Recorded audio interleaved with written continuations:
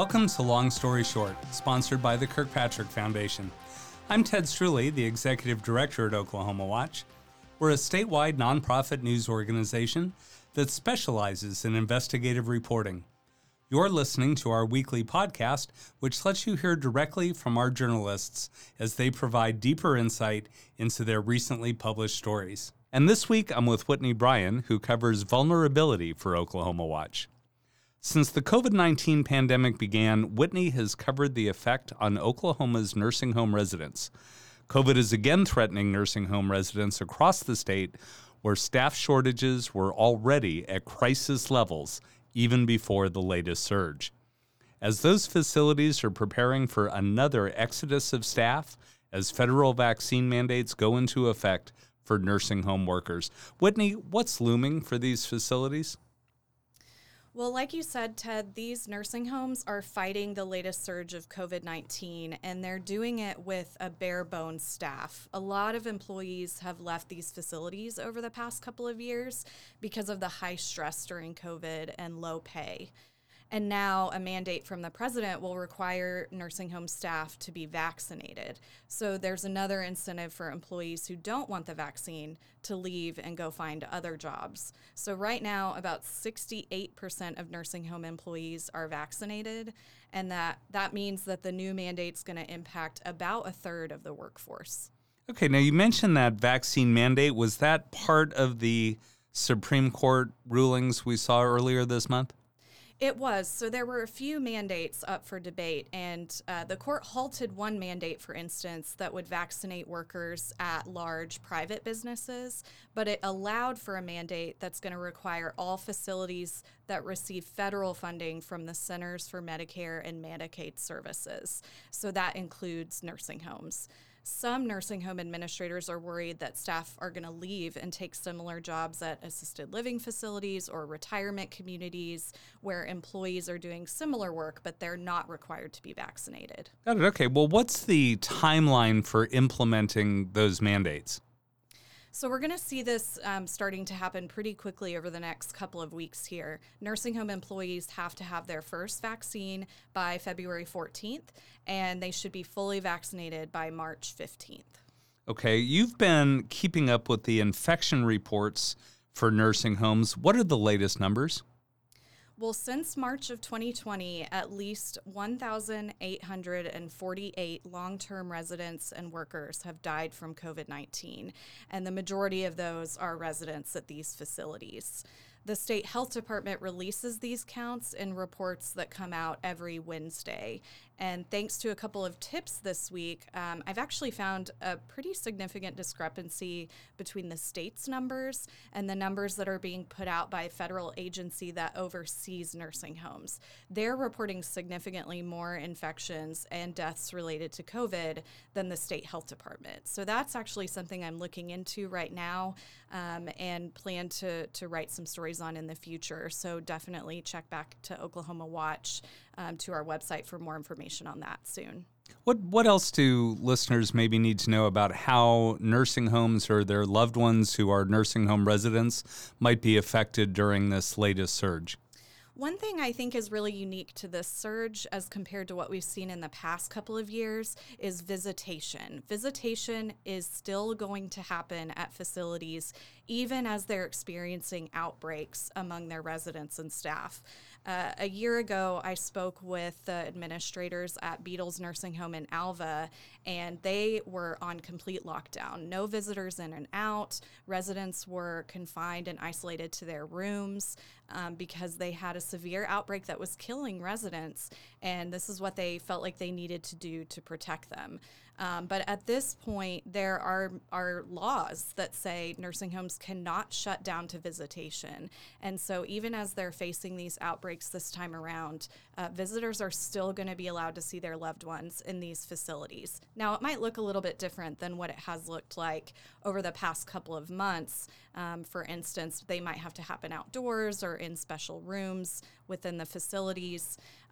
But we're not going to see restrictions around allowing visitors to actually see their loved ones. Mental health has been a big concern around that the last couple of years. Well, I would think, that was true for a lot of us that went through isolation periods during the pandemic and were either isolated at home or wherever, that had to just be magnified for people living in nursing homes, wasn't it?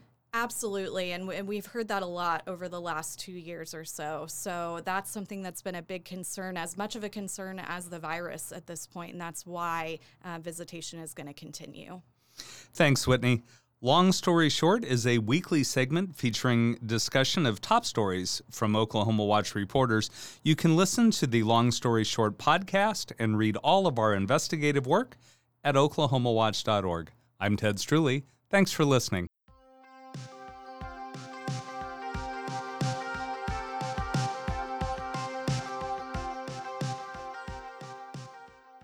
This week, I'm with Jennifer Palmer, who covers education for Oklahoma Watch. Jennifer has been writing about school enrollment and collecting data on that. Why did you want to tackle that topic, Jennifer? I love data, first of all, education data especially, but enrollment especially is the most basic data point. I think it tells us where kids are going, and the last 2 years have been very unique and disruptive because of the pandemic. So I really wanted to see where those kids landed this year. And what did you find out? What was the big takeaway? The big takeaway for Oklahoma is that many kids did return. There was a big drop last year, and this year we did see an uptick of a little under 1% back overall in public schools. Many of those were also in the younger grades, pre-K and kindergarten. So if they came back, that suggests they went somewhere, right? Where did they go during the pandemic? Many kids, the younger kids, did not attend school last year. Pre-K is optional. Kindergarten can be delayed by a year, and so a lot of parents chose to do that. There were also some families that chose to homeschool when they wouldn't normally have done that because of the risk of being inside a public school with the virus. And, some kids just were lost. I mean, honestly, the schools didn't know where they went. Wow. What other trends stood out this year when you looked at that data? Virtual school is a big one. You know, the virtual charter schools saw a pretty big increase last year. And this year, Epic, the largest virtual school, saw its enrollment decrease by about 35%. And that's actually 21,000 students. Holy cow. So what's Epic's total enrollment? Do you know off the top of your head? How we know it's the biggest district in the state now, right? Right. I believe they're at about 40,000, a little under 40,000. Wow. So a third of those coming or going is a huge number. Did you get any sense of how they cope with that kind of influx and outflow? I would guess it's easier for a virtual school than it is for a brick and mortar school, but I would think still you have to staff up for that. You have to have other resources. How do they handle that? It's still very difficult to prepare, and I know they have had one round of layoffs. Some teachers were affected in that, just to kind of right size what they called it, their employment, their staffing numbers to match the number of kids. And we had inflow and outflow too at traditional brick and mortar schools, in-person schools. How does that affect them, right? Because we also have teachers that were affected by the pandemic. How in the world do they maintain appropriate staffing levels and resources at those schools? I think it was pretty difficult this year. There wasn't a lot of consensus. I think most school leaders assumed that many kids would come back this year, and for the most part, that was true. There was about 200 school districts out of our 525 or so that actually have rebounded to the 2019 numbers. So not only grew from last year when it was down a little, but are above pre-COVID numbers. Have you talked to anybody that gave you any idea how that might affect a student's learning process or their education? You know what I'm asking? I think it would be hard for an 8-year-old to be attending school and then be homeschooled or be out of the system altogether and then kind of suddenly back into it. Kids like routine so much. Have you gotten any feedback on how they're affected by that sort of in and out the pandemic caused? This has been a very unusual couple of years. The data has long shown, research has long shown that kids do better academically when they have that stability in their school system.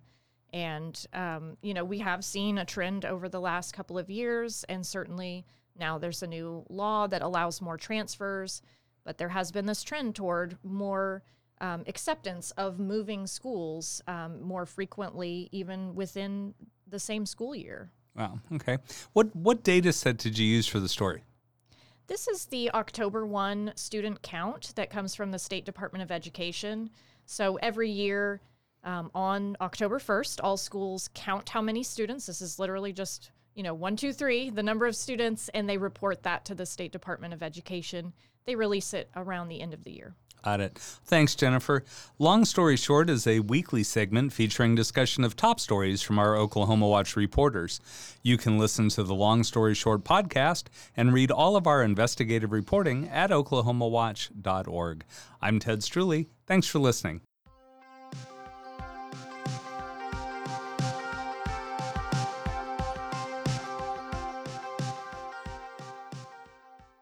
And this week, I'm with Keaton Ross, who covers criminal justice for Oklahoma Watch. Keaton, you're working on a project that involves collecting survey responses. What's that about?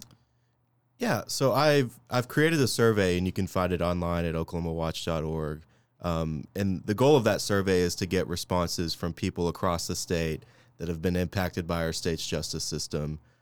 Something I've discovered reporting over the past 18 months or so is that so much of our criminal justice system is local in county jails or police departments, city police departments.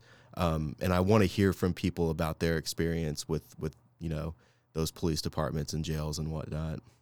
What motivated you to create that survey? Yeah, so I think it was just my realization focusing primarily on state prisons and what's going on at the legislature, that there's stuff happening, in rural parts of the state that perhaps I'm missing or don't have my eye on. And I'm hoping to reach people in addition to people who live in the major metropolitan areas, people in the rural areas, to hear what's going on and what's perhaps been undercovered in the media. So what kind of people are you hoping to connect with? Are you just looking for people who have been involved with the system, who have been incarcerated at some point or spent a night in jail, or are you looking for a broader audience than that? I'd say the audience is very broad. Of course, someone, those who are justice involved who maybe have a felony or misdemeanor conviction certainly applies to you if that's the case, but also people who work in the justice system, whether it be in a prison, a jail, at a courthouse. I certainly want to hear your feedback about what's going on and perhaps what needs to be changed. And even if you've been a victim of a crime and perhaps feel that justice wasn't served, the survey certainly applies to you. I would think so many people fit under that umbrella somewhere, right? Everything from police officers to bail bondsmen to lawyers and judges to bailiffs and court report. I mean, they're just all kinds of different jobs that would have something to contribute to the survey, wouldn't they? Definitely. The criminal justice system is really broad. And, looking at, you mentioned bail bondsmen and the issue of bail reform, if perhaps there's a case where someone is in jail because they can't pay $100, $200, $500, that would be something I'm interested in looking into. And even the issue of probation and parole, if someone is struggling to pay fines and fees related to that, or the conditions of their supervised release are just hard to keep up with. Those are certainly the kinds of issues I'm interested in looking into and diving into. Okay, and what somebody goes to take the survey, what are they going to find? So the survey is 7 to 8 questions. It's not long, probably 5, 10, 15 minutes to fill out. And it asks general questions about what your initial experience with the criminal justice system is, what your level of involvement is, and then it goes into some questions regarding what you think needs to happen at the state level to reform issues, perhaps what needs to happen at the local level, and then it asks some questions about whether or not you'd want us to contact you and ask for contact information and that sort of thing. But we won't contact you unless you give the thumbs up on that. Okay, and when you're hearing from readers and they're giving you tips or feedback on stories, how often does that contact from readers turn into a story? It happens all the time. I just looking back at stories I've done over the past year and a half or so, one story that comes to mind is when it was announced, or I discovered through a tip, that tablets were coming to our state prison system. But the flip side of that was just the high costs and fees associated with those tablets that fall on to incarcerated people and their families. So that was an issue I dived into. And also, whenever COVID was rampant in our prison system, got a lot of tips from people incarcerated and family members that helped inform my coverage, and I certainly appreciate. That's great. Thanks, Keaton. Long Story Short is a weekly segment featuring discussion of top stories from Oklahoma Watch reporters. You can listen to the Long Story Short podcast and read all of our investigative work at oklahomawatch.org. I'm Ted Struley. Thanks for listening. You've been listening to Long Story Short, a weekly podcast that helps you get deeper into the investigative stories reported by Oklahoma Watch, which you can find on the web at oklahomawatch.org. This podcast was made possible by a grant from the Kirkpatrick Foundation, for which we're grateful. For Oklahoma Watch, I'm Ted Struley. Thanks for listening.